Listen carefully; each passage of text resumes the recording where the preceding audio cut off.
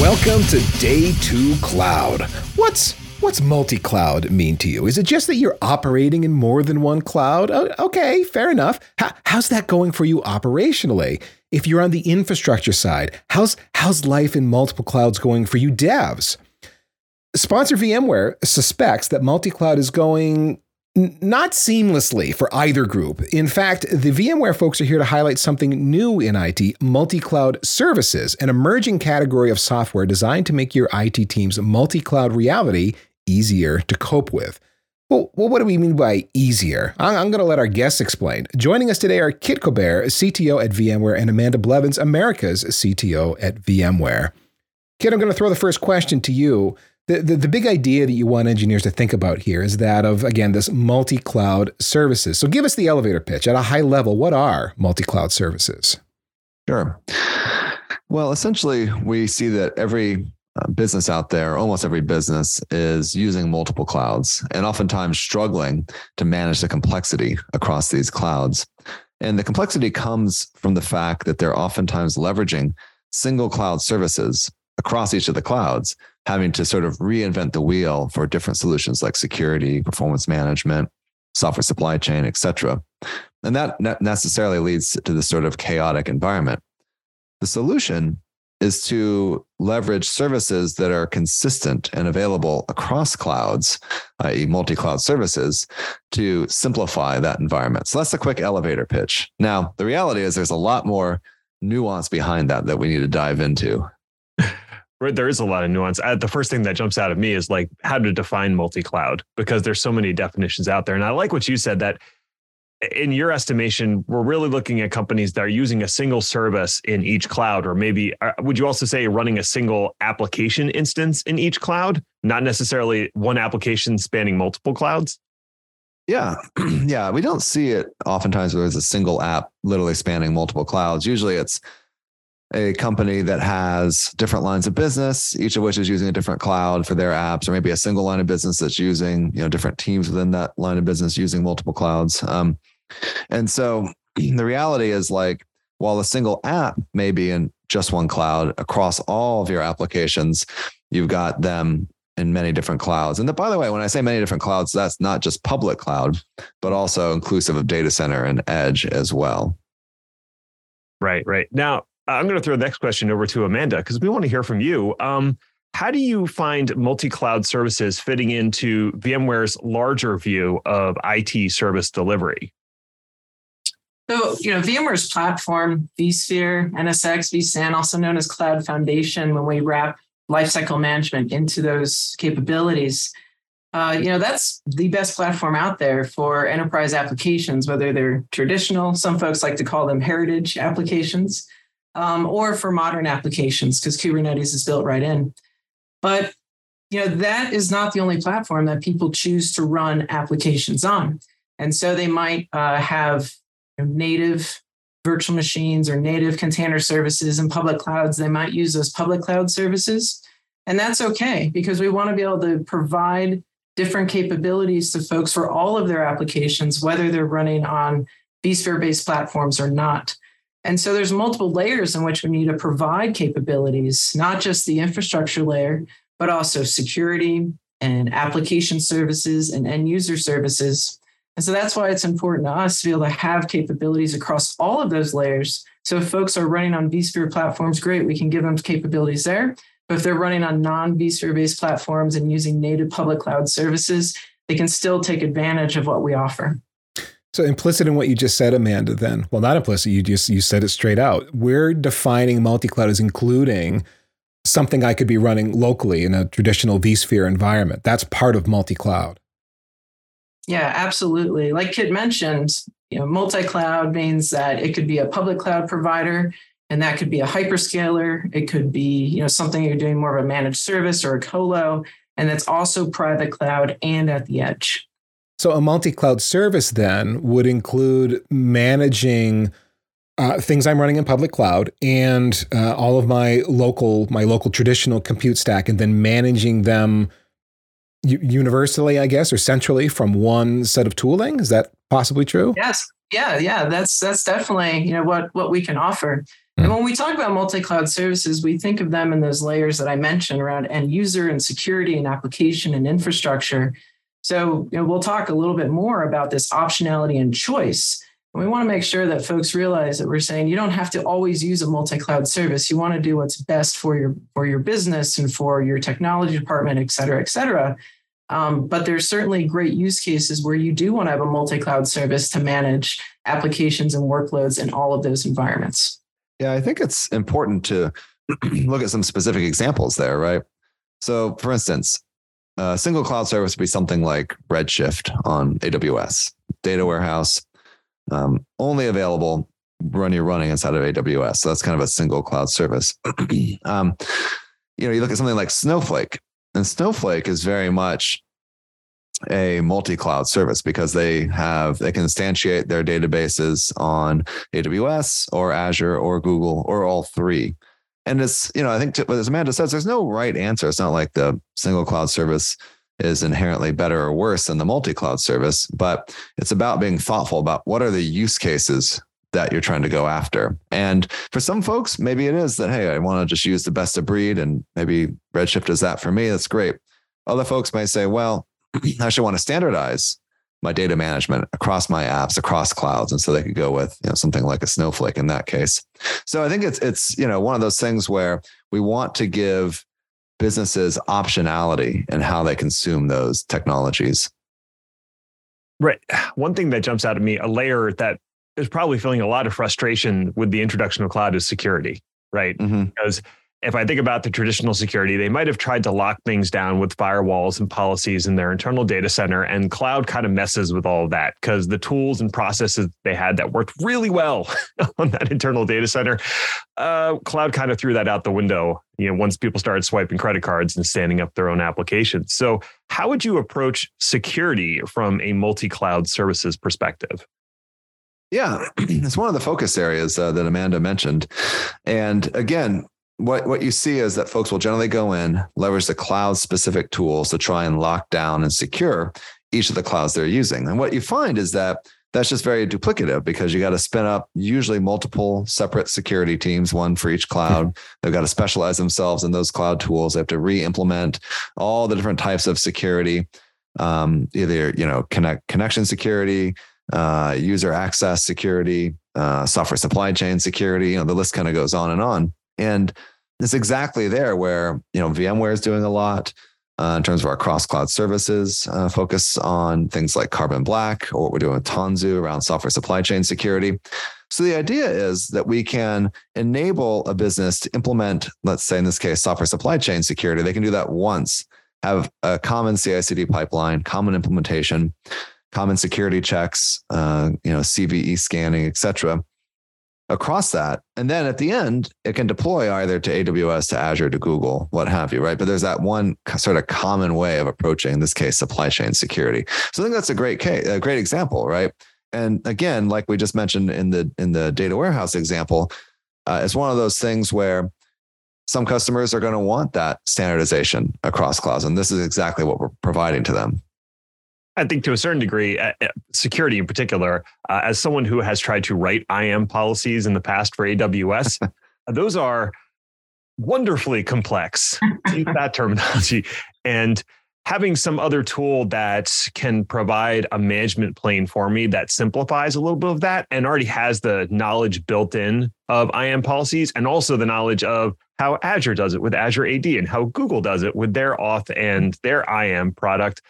That would be really nice because I don't want to have three separate experts, which is essentially what I would need to operate across those three clouds. Right. And no, I think you're hitting on the thinking behind this. So, if we take a step back, what we really see here is that we as an industry are trying to elevate or adapt our architecture, our technology architecture to this new landscape. Previously, or in the current world, I should say, people only really have these single cloud services at hand. And so they have to necessarily duplicate this, getting into the depths of IAM versus Azure AD versus whatever. And what we want to offer is this ability to say, hey, for some of this stuff, I would like to drive consistency. And as we mentioned earlier, they still may want to. So let's say that they do drive consistent security, consistent software supply chain, but they still may want to enable their developers to leverage best of breed services across cloud. If that developer says, hey, I need a great ML service, maybe they want to go to Google for that. Or maybe a different team says, well, actually this, SageMaker, whatever it is on AWS, that thing's like the right one for me. So it's about being thoughtful around what you standardize and what you allow your developers or operators to get best of breed across clouds. To add into that, Ned, you mentioned I would have to have 3 different sets of subject matter experts to be able to manage that. Mm-hmm. And that would be true across any of those layers that we talked about, right? You might need 3 different teams to be able to manage Azure, AWS, and GCP infrastructure, or application services, or other things, security services. And so that's where bringing in a multi-cloud service also allows folks to be able to have access to and manage and learn new skills that will apply across multiple clouds. So you'll be able to increase the efficiency of your IT teams. Right. So you're consuming. But you're not arguing for an either or. We're not saying I don't need to worry about the big 3 and their specifics anymore. We're saying multi-cloud services has a role. And if what that provides, those common sets of services that I can deploy across the big 3 and wherever else is good enough, use that. But it could be that I need to dive into Azure for some specific reason. That's also possibly true? Yes, absolutely. Yeah, and that's where that optionality and choice comes in. Like a good example might be you have multi-cloud services implemented at the infrastructure layer where you're able to manage multiple Kubernetes clusters across different clouds using like a Tanzu mission control. But then your data scientist team really wants to start using Google Analytics services and BigQuery and other things to do ML and AI. And it wouldn't make sense to build an entire abstraction layer just for that single use case. So you would allow them to access those services directly rather than having a multi-cloud service. Yeah, I think what it goes back to is what's the business case? What is the business requirement? What do you need to go and do, right? So for instance, we look at a lot of customers who want to get out of the data center and move to the cloud. And obviously trying to do that, moving directly from the data center to native cloud services like EC2 and so forth, oftentimes requires a lot of application modernization, modification, and so forth. And that can be very expensive and time consuming. And so at VMware, we offer this consistent infrastructure. You can get vSphere in the cloud just like you have it on-prem. You don't need to modify the apps. And so that sort of multi-cloud infrastructure service can then be leveraged in support of that business requirement to get out of the data center. And we've seen a lot of customers go and do that. And then you can modernize applications later, right? And so I think it's really just tying it back to the business requirement, saying, what do I really need to standardize on? And, by the way, to be really clear, like, VMware's point of view, we offer these cross-cloud services across many different areas: app platform, management, infrastructure, security, networking, end user, right? But we don't expect that someone's going to be necessarily, or that everyone's necessarily going to be using all of those to completely abstract the underlying cloud. That's not the point, right? The point is to thoughtfully weave these services in, as well as leveraging really great public cloud services that support your business use cases.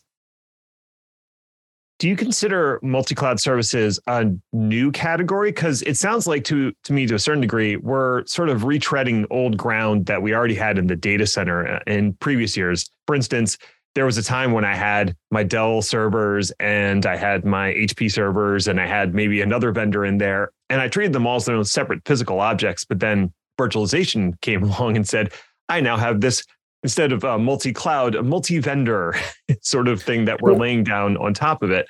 But there's still I'm just kind of wrestling with, is this a new thing or is this just an old idea that's being applied to a new perspective? It's a bit of both.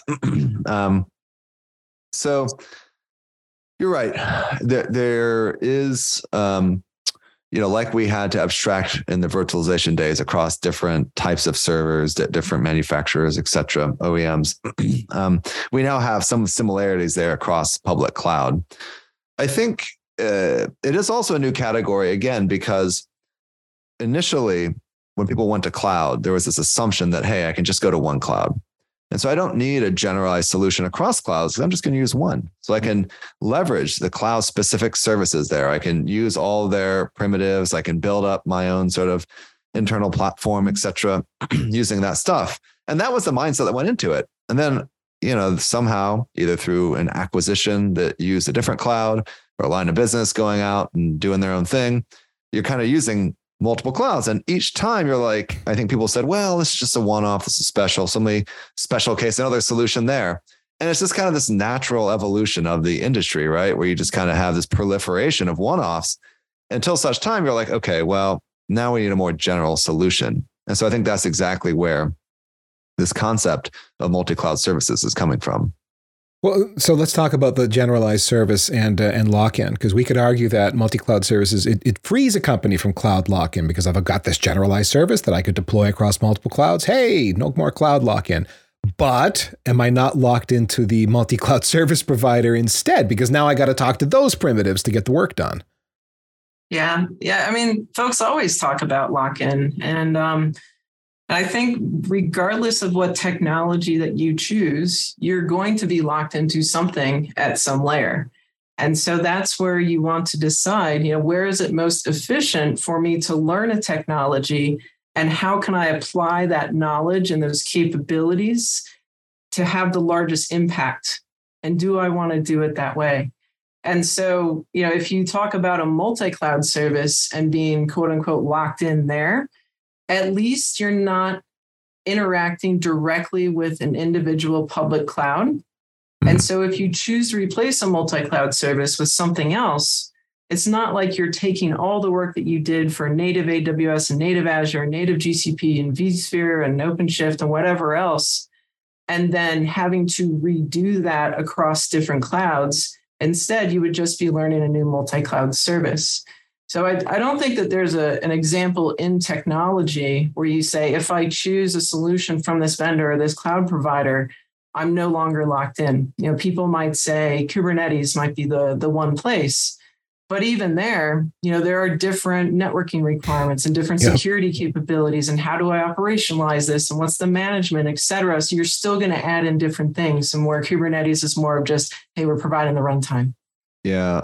I mean, one thing I would say, because it is an interesting debate around lock-in and what exactly that means. So here's the way I think about it. I think about it that you're going to make a technical decision on what to take a dependency on. And that could be an open source technology, or it could be a product from a company. And then you're kind of dependent on that company to some degree. Now, as a product or an outcome of that decision, it's going to give you a certain set of degrees of freedom, certain set of optionality, right, that you can take. And so the question is, what sort of optionality are you looking for? Specifically when you think about multi-cloud services, yes, you are taking a dependency on that multi-cloud service, and that may be an open source thing, it may be a company, whatever it is, but you're doing it in service of this optionality across clouds and support across clouds. And so I think that's really the way to think about it. It's like, where am I making a commitment on something, and what do I get out of it? And that's kind of how I would think, because it's interesting. One other example I would give is I talk to a lot of customers who have this mindset of, I don't want to get locked into any vendor, so I'm going to do everything myself. And they're out in the open source world, and they're building. This happened with OpenStack and so forth. And what they don't realize is they spend all this time, they hire all these people, they do all this stuff, they customize all this thing that maybe is perfect for them. But the reality is that they're a snowflake. It's like the only one. And so now they're locked into themselves. And is that a good thing or not? Right. And so it's like that you can't, there is no technical choice you can make that gives you every degree of freedom. You're always going to make trade-offs around what degrees of freedom you want. And I think, we use this term called cloud smart last week at Explore, and this notion of going from cloud chaos, which is where we are today, a lot of single cloud services, a lot of duplication, to cloud smart. And that's really about being thoughtful around how you weave in these cross-cloud or multi-cloud services with the single cloud services. And I think to some degree, it goes back to that notion of being thoughtful around what degrees of freedom do you want? And sometimes as we talked about, you want that awesome ML service from whatever cloud, and you are making a trade-off saying, well, I don't have as many degrees of freedom. I can't just uproot and go to a different cloud, but maybe that's okay because that service is so valuable to you. And so I think it's just being thoughtful around that. And as I said, evolving the architecture to give you more options on how to move forward and what degrees of freedom you can have. Following up on what Amanda was saying, something else clicked with me too, which is the word efficient. I can think of efficiency in this context in a couple of different ways.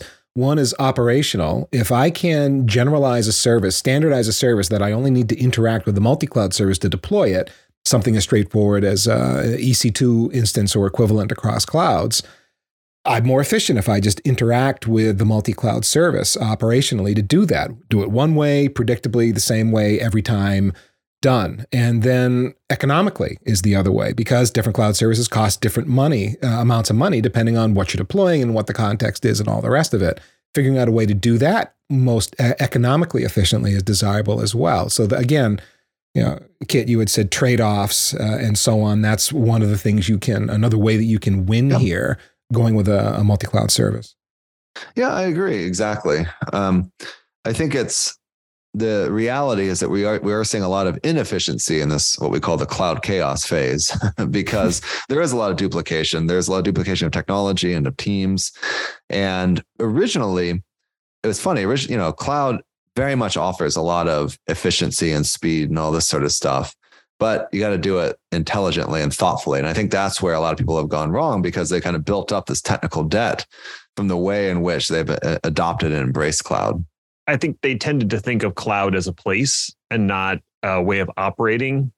And in reality, the cloud is more about how you operate and the processes that you put in place than it is putting your compute or storage in any particular place. Because I can run a horribly efficient data center and have things, falling apart and not following a strict process, or I can run an extremely efficient data center and be more competitive and more cost efficient than I would be if I ran in one of the big public clouds. So it's all about the way it's my operational model more than it is the place where I've actually decided to place my workloads.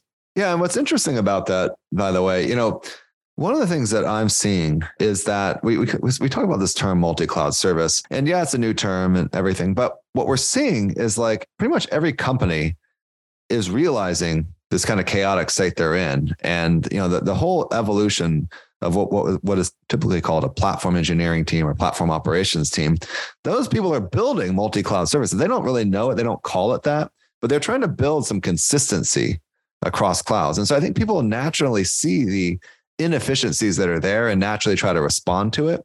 But today it's done in a very ad hoc fashion. And so I think what we're saying is we want to get an industry movement going to this new multi-cloud services architecture to allow so that people don't have to be doing it as a one-off or an ad hoc. They can leverage standard building blocks for that. It's interesting that you just mentioned standards, because I want to get your thought, both of your thoughts on this. One of the things that really enabled the modern internet was that there was a set of common standards adopted across all these different providers, right? And we haven't yet seen that common standard emerge across multiple clouds. Kubernetes is probably like the closest thing we have to it so far. So do you think there needs to be an established cross-cloud standard to get to what you're looking for? I like to look at the business model of the different cloud providers, right? So at the beginning, we talked about how VMware, you can run your workloads on our platform if you wish, and that can be on-prem, at the edge, and hundreds of cloud providers everywhere. Or if you choose not to use our platform, we have other capabilities that will bring value to your workloads running with native services and public clouds. But if you look at the business model of AWS or Azure or GCP, their goal is to get your workloads in their data center, full stop. They don't want your workloads running a different cloud provider. They don't want it running on-prem. They don't want it running at the edge. They want it running in their data center. So I don't think that it's in some company's best interest to even create or follow standards, because then these workloads could be portable. They could leave these data centers, and that would have a negative effect to their revenue. I don't know, Kit, what do you think? Well, look, I mean, I think there's certainly a business model aspect that you're hitting on, Amanda. I mean, I would say that as an industry, we do need standards. So if we're putting aside that there's a reality today about business models and all that, I would say from an industry perspective, we absolutely do need some sort of standards of interoperability here.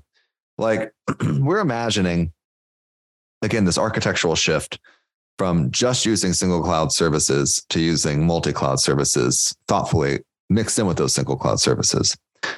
Now, as part of that, we very much realize that those multi-cloud services will come from multiple vendors. Like we at VMware do a bunch of stuff, but we don't do everything, right? We're not, doing data warehouses like Snowflake or databases like, Mongo or whatever.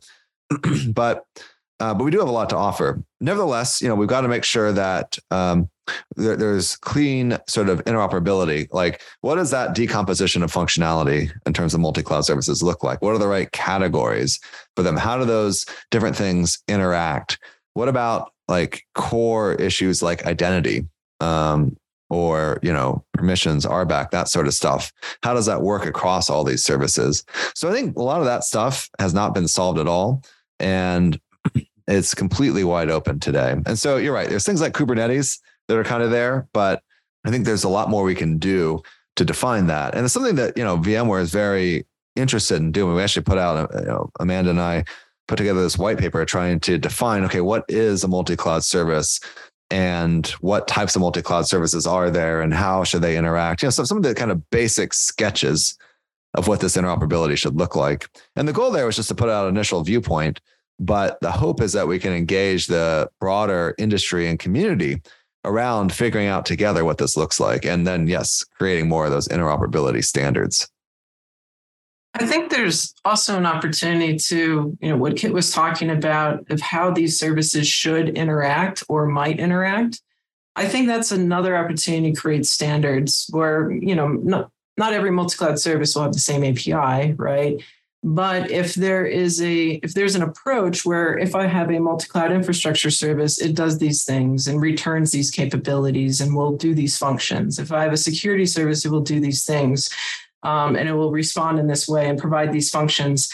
And so if we at least have this set of standards, then I know when I'm going to employ a multi-cloud service in my environment, I know what capabilities I'm getting.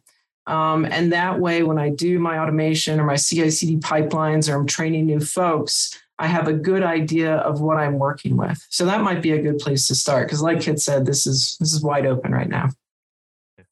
To a certain degree, we have some of that. Like to go back to the Kubernetes example, like the container image format is a well-defined standard that everybody follows, and container runtimes as well. So you can feel fairly confident if I build a container image, it's going to launch properly on any of the public cloud offerings. And if you're running Kubernetes on-prem, it'll launch there too. But if you go to something like identity, where it's the differences between the clouds and the way that it's implemented on-prem, probably through Active Directory or something, is so wildly different. I don't know how we get to a standard on that easily. Yeah, that's definitely a challenge. And I think, we talked about security earlier as well, and identity access management can be an aspect of security, but folks are very interested in zero trust architecture. And so zero trust architecture is probably the hardest thing to achieve because you have to do all this inventory work beforehand. You have to understand where are all my users, where are all my devices, where are all my services that run on those devices and those users consume, where do the services live on-prem, public cloud, et cetera, et cetera. And so there needs to be even more evolution in the multi-cloud security space where, one, the identity access management, two, the connectivity and the security, between that, but also be able to achieve zero trust and how to help with that inventory and observability and everything else that needs to happen there. So identity access management, yes, very hard. And then you expand that into a process and concept that folks want to implement today, like zero trust, and it becomes very, very, very difficult. What would you folks say to an engineer, let's say an infrastructure engineer, someone on the ops side of the house, and they're going to argue that that Terraform and a flexible CI/CD pipeline, that's all the abstraction they need to handle this multi-cloud thing? Are we talking about multi-cloud services when we talk about Terraform and a CI/CD pipeline, or not really? Those are both examples of multi-cloud services, you could argue, right? That, Terraform, it's It's about management, provisioning, etc. CI/CD. It's secure software supply chain type thing. But obviously, then the question becomes, okay, well, so you push your workload out there and maybe use Terraform to kind of create a landing zone in your cloud, configures things. You use CI/CD to push out your app. So, okay, the app's there, it's running. Maybe it's secure. Is it secure? I don't really know. Hopefully Terraform, you configured Terraform right. But how are you going to do that on an ongoing basis? How do you get an alert if there's some sort of security issue? How are you thinking about performance? Are you thinking about cost management? How do you do connectivity? That app's not going to run by itself. It's probably going to connect out to something, either your users or some other apps. Terraform and the CI/CD are fine, but what are developers doing? Are they building just for that one cloud, or what sort of experience are you giving them? Are you giving them a robust set of curated tools that can work across clouds that can allow them to go to the cloud they want? So anyway, this list just kind of goes on and on of problems. So I think you're right that those things are types of multi-cloud services or multi-cloud capabilities, but they're a tiny part of this very broad picture that any sort of enterprise needs. I would almost call those multi-cloud tools rather than cloud services. Yep. Mm-hmm. Yeah, that's why I went with capability. You're right, because there's not really a running service. But I think they do hit on that point of something that offers consistency across clouds, right? Which is really what we're getting at when we talk about a multi-cloud service. I could see a multi-cloud service offering a Terraform provider, so you can still use Terraform if you Precisely. want. Yep. Now, what about a developer moving to, the other side of the DevOps dividing line? A developer might come along and say, you know what, I got Kubernetes. That's all I need. I can, make use of all the different custom resource definitions and all the operators I can throw into Kubernetes. Why do I need anything but K8s after today? So, Kit talked about the secure software supply chain example before. Right. So absolutely, the developer could say, oh, I built my YAMLs, et cetera, and I've, built my code. And now all of a sudden, finally, I get to deploy it to test or production or wherever it might be. But then now my company's governance and security and other, privacy requirements, did I meet those? Did I even think about those? Did I create security issues when I deployed? And so if they go through all that and they deploy a workload to Kubernetes, and then the rest of the teams have to go back and start from the beginning and perform all their checks and do the rest of the configuration and provide observability and how do we handle DR and all these things, we haven't progressed in how we've done applications since, traditional monolithic applications. It's still the same processing. So if we have that secure software supply chain where not only developers could be using Kubernetes or something else, they might be using public cloud services, but I've built in all the other capabilities and security and governance requirements that my enterprise has to run an application. That's going to be a lot more beneficial for everyone, back to efficiency, but also it means that I can write my code, check it in, and see it run in production. And I probably don't have to take care of the rest of the Kubernetes stuff in the background. I want to revisit the topic of security here because in my brain, it feels like this insurmountable problem for a multi-cloud service to handle because of identity. So how would a multi-cloud service tackle a global abstracted view of identity across clouds? Yeah, that's a really good question. I don't think there's a general answer to that one yet. As you can see, we're still early in this. And I think what we're doing is sketching out the general direction that we need to go. But I think identity is going to be one of the hardest ones. So let's talk through it, right? So an organization is going to have some sort of identity within each of their clouds. And so each cloud, you're going to have an account, and that account will be linked to some either, developer, user, team, et cetera, within the company. And so you're going to need something to sort of manage that sort of identity translation and permissions translation against your own set of capabilities internally, your own identity systems, et cetera. So the mapping solutions there, we actually, with the launch of ARIA last week, ARIA Guardrails helps to do some of that stuff. Not a complete solution on the identity front, but helps to do some of those capabilities and mapping there. So that'd be like one example, but there's not necessarily a general purpose identity solution yet for the industry. So I think that's, again, something that we're going to think about when we think about standardization, when we think about interoperability. But, I think you don't need to boil the ocean either, as I said. So you can take really concrete problems. For instance, generally speaking, you do not want to allow your developers to manage public cloud account credentials, right? You just don't want to do that because they're going to accidentally check it into GitHub, and then some hacker's going to find it. Next thing you know, you're going to have a lot of Bitcoin mining happening using your accounts on these public clouds. It happens, no one likes it, but it's kind of a thing. So what you do is you provide these systems that can manage those account credentials seamlessly. And so you log in using your corporate credential into that system. Then it has cached the account credentials for AWS, Azure, et cetera, and can log in on your behalf and do some of these actions. So again, those are like these kind of translation services I just mentioned. I think that's kind of a way of getting around it, at least initially, but I'm sure there'll be more advanced things. I'm sure, whether it's AD or some other type of Azure AD, other type of things that could come into play there. I've been doing some work recently with OIDC and JOT tokens and dealing with all of that. And to a certain degree, that does seem like a way to interconnect a lot of these services together and implement that zero trust is to set up this trust between a token issuing service and then a service that relies on it and can validate the tokens that are passed between it. So it's almost like the token is kind of becoming the identity at this point, as opposed to something like traditional Active Directory or something like that. Another thing that recently was ratified, maybe is the right term, I'm not sure. W3C just approved the standard for decentralized identifiers, which is probably the most interesting component of that sort of Web3 ecosystem that's out there. So I'm really curious to see what happens with the decentralized identifiers and having a multi-cloud solution that supports identity. Yeah, no, it's super interesting. And I'm, honestly not an expert on identity myself. We've got a lot of experts within the company that know a lot more than me. But yeah, there is a lot of federated identity and now it looks like decentralized identity stuff. And so, I think this is, again, going back to the interoperability standardization topic. It's just something that we as an industry need to figure out and get everyone aligned around.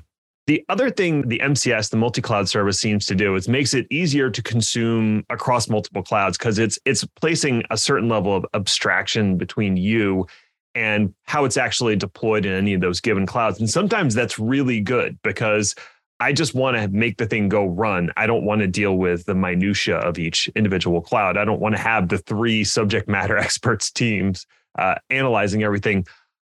But at the same time, you need to know when it does make sense for that abstraction. So what would you recommend so that people can stay up to date, or how should they approach designing architectures before they leverage one of these tools to determine, yes, I need that abstraction, or no, it would be better to go native? There's sometimes in IT, we have this approach where we buy a tool rather than create the process and then implement a tool for the process we created. And I think we're talking about the same thing here, right? So we need to determine from an infrastructure and security perspective, what is it that we need for our applications to run and be secure, right? Like, do we need certain type of performance? And to meet that performance, what will provide that, virtual and even physical hardware, because, laws of physics still apply. And then there's the software architecture itself, where one of the examples at the very beginning was a distributed application, one application that runs across multiple clouds. Or maybe when a developer is first building their cloud native application, they're only building it for cloud native services in one availability zone, in one location for a public cloud provider. And so there's different constraints that come in with either example. So if I'm building an application for a single availability zone, if that goes away, of course, my application is down. In the past, we've had things like virtualization and like DRS and vMotion and all that stuff that can take care of the fragility of an application. But now if I'm using infrastructure of public clouds, they don't always have those capabilities. So now the application architecture folks really need to think through, how do I make sure my application is resilient? And there are, hundreds of other design considerations that do need to go into building an application. So once a company or an organization or an enterprise has determined, these are my design decisions. This is how I'm going to do my infrastructure when an application looks like X. This is how I don't need to do my infrastructure when an application looks like Y and it's distributed, but the application needs to have these characteristics. Once that is all defined, and then you choose a multi-cloud service, you can use that multi-cloud service to set those guardrails to make sure that the application that needs more infrastructure resiliency or more location resiliency is met when it is deployed through that multi-cloud service. And if it is not met by that, that multi-cloud service can be that check. So it could prevent it from being deployed and running in a way that would cause an outage or less resiliency. I hadn't thought about it that way. You're describing, I'm thinking of a multi-cloud service mostly as a tool, a deployment tool to get something done. And if you know what you're doing, you can get it done with the tool. But you're saying here, you can actually build some kind of architecture policy guardrails around the service that you're building so that you have the resiliency that's required for a given application. That's correct. Fascinating. Yeah. I would take it a step further and even say that depending on how the multi-cloud solution service is designed, you don't have to only leverage one cloud. And as new clouds or new services come available, there's a bunch of alternate clouds that are developing out there that aren't the big three that offer very interesting and flexible ways to deploy your application. If my MCS, my multi-cloud service is able to go, okay, it's running on AWS today. You want to migrate it to this alternate provider. All you have to do is click the migrate button. It's kind of like the vMotion of apps for the cloud. Yeah, it's like you said, building in those guardrails. And if the multi-cloud service has the intelligence to be able to, or you can define those guardrails for the multi-cloud service, and then the multi-cloud service itself has the intelligence to assist in placement, then we don't need the humans to be making those decisions if we've already set up those rules and those processes beforehand. So that when the multi-cloud service says, Ned, you want to move a 28 terabyte database around the world, it's going to take a week and a half. Are you sure? Yes. Well, it's been an interesting conversation. I know it is a bit future looking and thought leadership kind of a thing to understand where we're going here with multi-cloud services, but it also feels like we're already seeing, more than hints of this in the industry. There's niches where products like this have been deployed that are perhaps networking specific, let's say. This technology, the need for this sort of technology exists and it's only getting bigger. So if I'm an engineer listening to this podcast and I know multi-cloud services are coming, how do I skill up for that? Should I still be focusing on AWS and Azure, et cetera, like those training programs and certifications? Or should I step away from cloud specifics and focus on some kind of a multi-cloud service product offering that might be coming? What do I do? Yeah, it's a really good question. So the landscape is definitely getting a bit more complicated here with single cloud services, public clouds, multi-cloud services. I think it's going to be dependent on the role that you have to some degree. But what I would say in general, what we're seeing is the need for greater breadth, oftentimes over depth, meaning you can go 100, 200, maybe not 300 or 400 level for every cloud, but you're also getting that 100, 200 across the multi-cloud services as well. And again, it depends on the role. Some people, you're going to have to, like every organization is going to have some experts in AWS, Azure, whatever public cloud you're using, as well as experts in the multi-cloud services you're using just to, debug those like really hard problems. But I think for a lot of folks, you're going to see them needing to be generalists where they have decent knowledge and can work their way around a lot of these different systems. I think it's also helpful to consider, we used virtualization as an example before.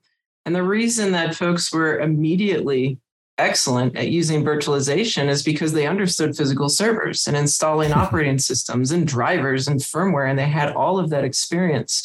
And so if you think of virtualization as an abstraction layer, and then you correlate that to a multi-cloud service being an abstraction layer as well, if they understand enough about the native public cloud services they might be abstracting or they have that control plane for, then they'll be better at using those multi-cloud services. So I wouldn't shy away from learning the basics, maybe intermediate levels of most commonly used public cloud capabilities and services and platforms and things like that, with the intention of being able to take all of that knowledge and apply it to identifying and using a multi-cloud service in the best possible way.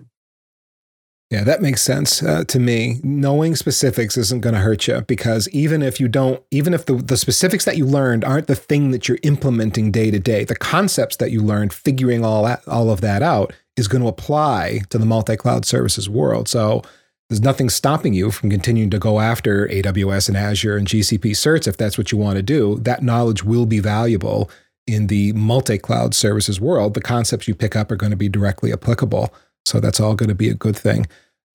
So VMware folks, I know there's a white paper I think we mentioned earlier in the show. I just wanted to highlight that again. If folks want to download that and read that, what are they going to get? What's in that white paper? So it's really, as I mentioned earlier, it's our first foray into trying to get a crisp definition for a multi-cloud service. And then also an initial take on the taxonomy of multi-cloud services out there, i.e. what types of multi-cloud services are there? How do we categorize them? How do we think of them? How do they relate to each other? So this is really the first step in a much longer journey to try and define that sort of standardization and interoperability that we talked about. And the hope there is that this is not something we just put out there, but something that we put out there, and then people engage with it, talk to us about it, give us feedback, and then we can really start an industry discussion around it.